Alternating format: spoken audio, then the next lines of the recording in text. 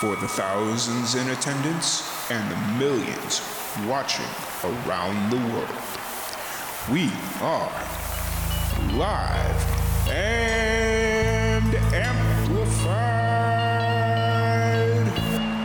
So let's get ready to podcast. Fire it up.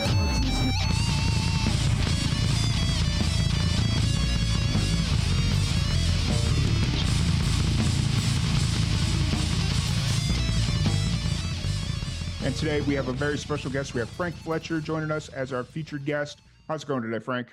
How's it going, man? Thanks for having me. Yeah, absolutely. Really excited to sit down and chat with you a little bit. You got a new single coming out, and just really excited to sit down and chat with you. So you're originally you're from South Alabama, and that's where you're currently based out of, correct? Yes, sir. Yeah, well, awesome. We're lucky enough we get to travel nationwide, but so we're never home much, but South Alabama is where we call home. Yes, sir. Awesome. What was it like growing up in South Alabama?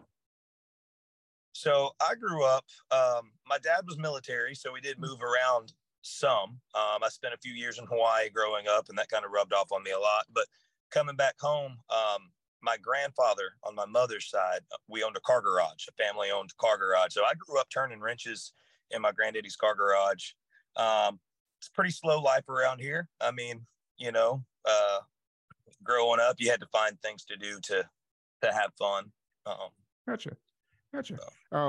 So kind of finding your own things to do. Is that kind of how you got introduced to music? Was just kind of fumbling around in it to yourself, or did your family kind of introduce you to music originally? I actually got into it myself. Nobody in my family's very musical. And then when I started showing interest in music, me and my mom actually started taking me to a lot of concerts and stuff. So we saw a lot of different types of concerts. And I started taking guitar lessons when I was about 12 and then played in my first bar when I was like 14. And it kind of just has stuck, for a long time. It was a hobby, playing in bars on the weekends, cover band type stuff. And after the shop closed down, I bounced around for a few years trying to do all kinds of different jobs. I was even a mailman for about a year, which was probably the worst job I've ever had just for me personally. It was very monotonous.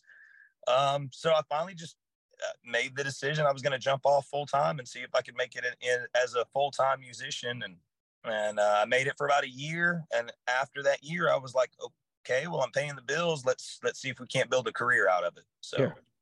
For sure. I think that's always like that first hurdle is everybody's worried about paying the bills. It's like, I know that's been the biggest thing for me to make that next step into Live and Amplified is like the bills. I got to worry about these bills, and the fact that you were able to kind of get that squared away. And then you could worry about turning it into a career. But, getting those bills paid is always that first hurdle.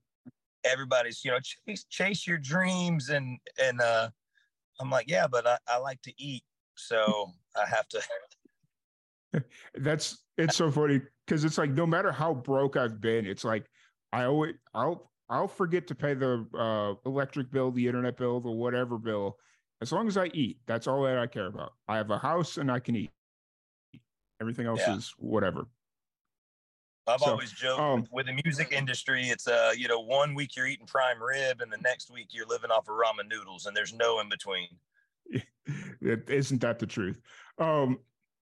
So growing up in South Alabama, you said you started playing in bars when you were 14. That's probably the most South Alabama thing I've heard in a good minute. I lived in Tallahassee, Florida for a good while, so I'm familiar with the southeast side of Alabama. We play Tallahassee from time to time. Nice. It's I don't regret leaving Tallahassee. I'll just say that. Little shout out to Pockets Pool and Pub. Yeah, for sure. So what was kind of the switch for you when you started playing your own music? You're a teenager playing bars and all that fun stuff. What was kind of that switch for you when you were like, you know what? Go ahead. Yeah. The biggest thing was I made a switch. I was always in rock bands and did, party rock, all the cover stuff. And I'd say probably about 6 years ago, the industry was changing, the venues were changing. So I made a switch to country, which is, growing up in South Alabama. Yeah. My whole life I tried not to say y'all, and then I, started a country band, and just, it's more authentic. It was more natural, a little more down to earth and grounded, and that kind of opened me up to start, pushing my originals. And it took me a little while, because I wasn't a country artist to start out with. It took me a while to kind of find what direction to go. So when I'd go to Nashville and co-write with these guys, my first EP I released, every song is a different type of country song. Like, you got the beachy Kenny Chesney kind of sound and stuff. Then you got like the Brantley Gilbert hard rock, and this new EP, like this new single we're releasing, and the new EP we're getting ready to release, me, my guitar player, and my drummer primarily wrote all the songs. So it's a cohesive sound. We're really excited. We feel like it's our best stuff, and it kind of has the same direction. Nice. So yeah. So you brought up the new single, which is Rollin', correct? Rollin'. It comes out June 23rd, this Friday. So what's the story behind the song? Some songs have this emotional connection and a story behind it. This song is not one of those songs. This song is all about summertime fun. We just wanted to have a good summertime banger, and it's really literally it's based off of how me and my friends used to hang out on the weekends. You get off of work on Friday, and you were excited to get off of work, and you jumped in your trucks and drank beer and tried to hang out with whatever girl you were seeing at the time. And it's just one of those songs. It's just a fun summertime banger, and anybody that's grown up in the South will kind of resonate with, that's how we did it. Yeah, for sure. I love those songs, those summertime anthems, those songs that are almost nostalgic in nature. Like, it's nostalgic, it's a summertime anthem, and it just puts you in the right mood for the summertime season. Yeah, that was our whole goal with this song, was just to release a fun song. Just and it, like I said, it rings true. I mean, it rings true to how I was growing up. Work all week long, and by Friday you were ready to get the heck out of there and cut loose on the weekend. Yeah, for sure. So is that kind of the whole vibe for the upcoming EP as well, or is it got a completely different vibe for the full body of work? The full body of work, it has, we've got some deeper songs on there also. There's a couple more bangers. It's mostly lighthearted fun. You can't be a country band without at least having one good solid tearjerker on there. But the biggest thing is the cohesive sound. We are leaning more towards like the Texas red dirt sound, only a little bit more radio friendly. So somebody was listening to one of my songs the other day, and I love that they described it like this, because this is two guys that I've kind of followed coming up through my country career. But it was they said it's like Cody Jinks meets Jason Aldean. So you've got the Texas vibe, but it's a little more marketable, radio friendly, a little more rock. So, and that fits. The guy that said that, it just clicked. I was like, yeah, that's exactly where we're landing. It's like Cody Jinks meets Jason Aldean. Nice.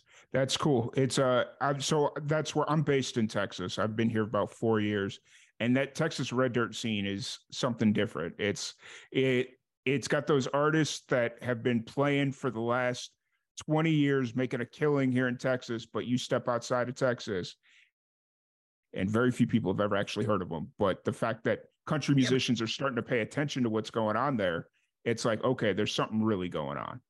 Well, I mean, I feel like the Texas, the Red Dirt, they're trying to get back to real country roots because Hmm. country music took a turn there for a while, and I Yeah. feel like the push now is to try to get back to you know kind of real country sounds, real Yeah. country vibes and storylines, and so growing up, I listened to all kinds of different types of music, but 90s country music, to me was like the best country. So Mm. there's a lot of that thrown in there too. It's got the 90s country vibe with the Red Dirt and a Mm. little bit of the rock vibe. So it's like I said, I think we finally kind of found our direction, our Yeah. niche that we're going for.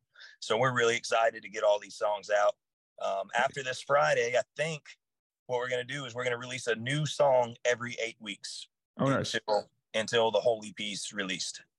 That's cool. So, That's a really good way to do it. Just especially with the way the algorithm is nowadays, it's like, all right, you got to release the singles because you release a full project. You may shoot yourself in the foot, and then in 3 months you have to have another project ready, which I'm sure most bands that's not a huge issue for. But other than like getting into the studio and actually having the funding to record it and all that stuff, but like creatively speaking, I'm sure spitting out albums well, probably our is. deal, we are a full-time touring band. We tour Mhm. nationwide. A matter of fact, we just played 10 shows in 12 days, stretching from Laconia, New Hampshire to Gulf Shores, Alabama. Nice. So, That's a drive. yeah. So, us trying to have time to get in the studio and time to write and time to do the creative side of things too. It's a lot. It's a push. Oh, for sure. So you just mentioned that you just finished a nice little East Coast run there from New Hampshire all the way down to Alabama. You said 10 shows in 12 days, or 10 shows in 12 days. that's a drive. Is that kind of the plan for the summer? Is touring? How often are you playing shows throughout the summer? We're getting ready to turn around and head right back up to the Midwest. Sturgis Bike Rally is the first 2 weeks of August. So I know the last week of July we're going to be in Minnesota, and then we'll be in Sturgis for 2 weeks, and then we're going to hit Deadwood, South Dakota on our way out of town. I think sometime in September. I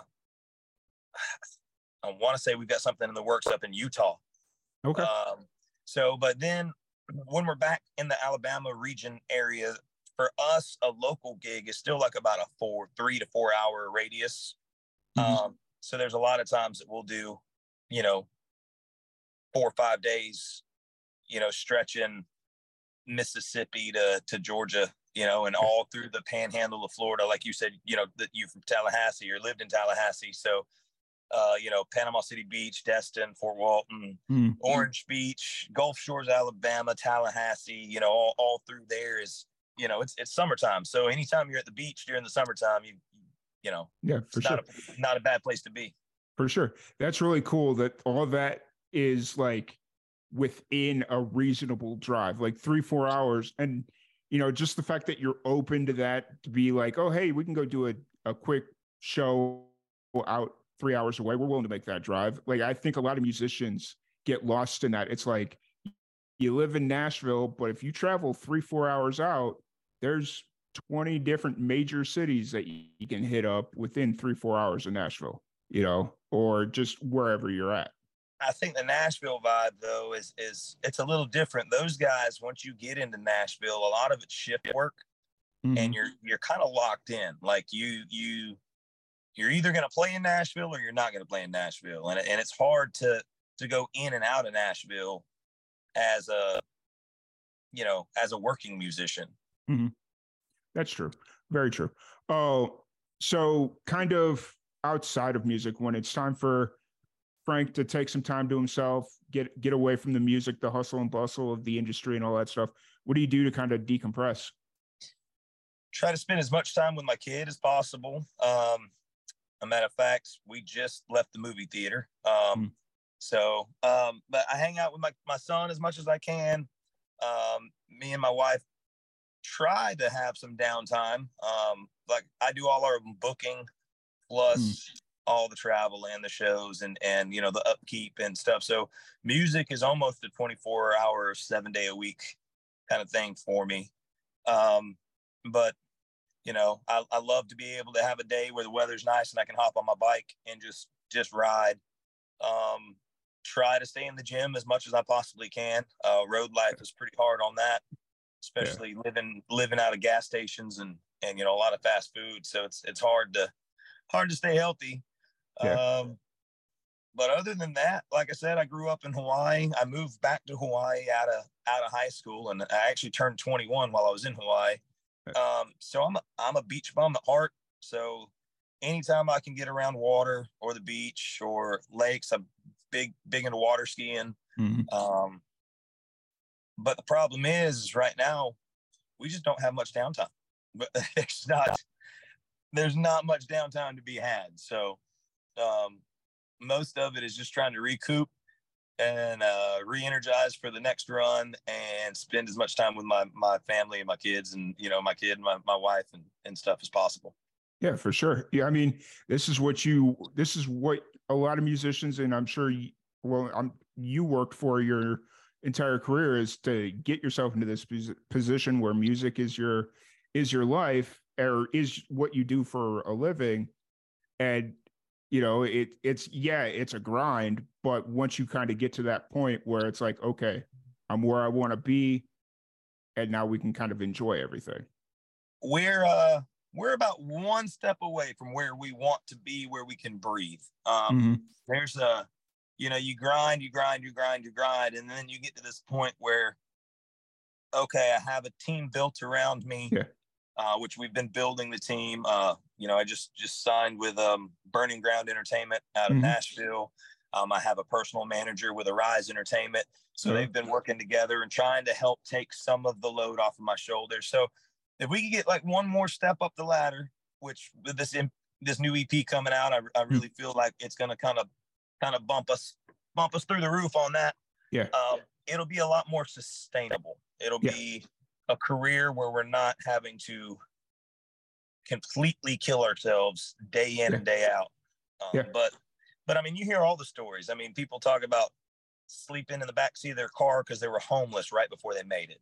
Or, you know, I got to see Priscilla Block at the Grand Ole Opry, and it was actually a guy named Frank Ray. It was his debut, which we had just played a show with him. And then fast forward a year, you know, we were on the same stage, and a year later, you know, he's on tour and all over the place. Frank Ray's doing huge things, but but Priscilla Block was talking about sitting in the living room of her apartment and, you know, was on the verge of not being able to pay rent or, you know, eat or anything. And then she gets a phone call, and one phone call changed her whole life. Yep. So we were in a similar situation right before the pandemic hit. We were at a bluegrass festival down in the Florida Keys. We were doing like interviews and stuff. And this was, you're familiar with Billy Strings? Yeah. Oh yeah. Yeah. So this was like right before he really started taking off. And he was at this bluegrass festival. He was the headliner for this small bluegrass festival. And he's just walking around, him and his band. You could tell that they'd just been grinding. Like this was the couple final shows of a grueling tour for him. You could just kind of see that they were just, you could kind of tell. Yeah. And, you know, I'm sitting there, I'm like, man, I should go ask him for a podcast, but he's sitting over here just relaxing. I'm not going to go bother him. Biggest regret of my life. I should have just went over and asked him, but you know, then 6 months later, he's doing a set on Jimmy Kimmel or whatever, the late night. And then 6 months after that, he's winning Grammys and all this stuff. And I'm like, dang, it just happens that quickly. Yeah. I mean, there's a bunch of them out there right now. I just saw, you know, where Megan Maroney was talking about, you know, a year ago, I just released one song. And then in a year, you know, Bailey Zimmerman's another one. You know, he just blew up out of nowhere. So we're one phone call away, one show away, one song away, one, you know. But to me, you guys are already there because you're doing it. You're making, like, you and your band, you're there, you're doing it, you're making I don't know if it's a comfortable living, but you're making a living. You're able to afford the basic necessities of life. Right. We're actually, we're kind of like doing it the old school way compared to the way a lot of people are nowadays. Our social media is actually our weakest point. Our numbers on social media, my posting, but we're out touring and we're out playing. We play 200 to 230 shows a year and have for like the last 3 years in a row. Where a lot of people are making it on TikTok or making their social media looks good, but they haven't anything. toured. They haven't. Yeah, exactly. They haven't gone out and play. So it's just crazy the way the industry works nowadays. And I know social media is huge. So, you know, we've been trying to step up our game where that's concerned and, you know, but we've been very fortunate and very blessed to be able to play as many shows as we play and stay as consistent. And well, just to kind of piggyback off that, one thing that I keep telling young musicians, you know, we work with a lot of really young musicians, like they're just coming out of high school, like they want to pursue music. And it's like, hit the road. Like you're 18, you have no kids, no real responsibility. You've got $1,000 or figure out a way to get $1,000 in the bank, hit the road until you get to where you're going, or you run out of money and you have to go back home to go to work or, you know, like whatever it is. It's only going to get harder. Yeah. It's only going to get harder from there.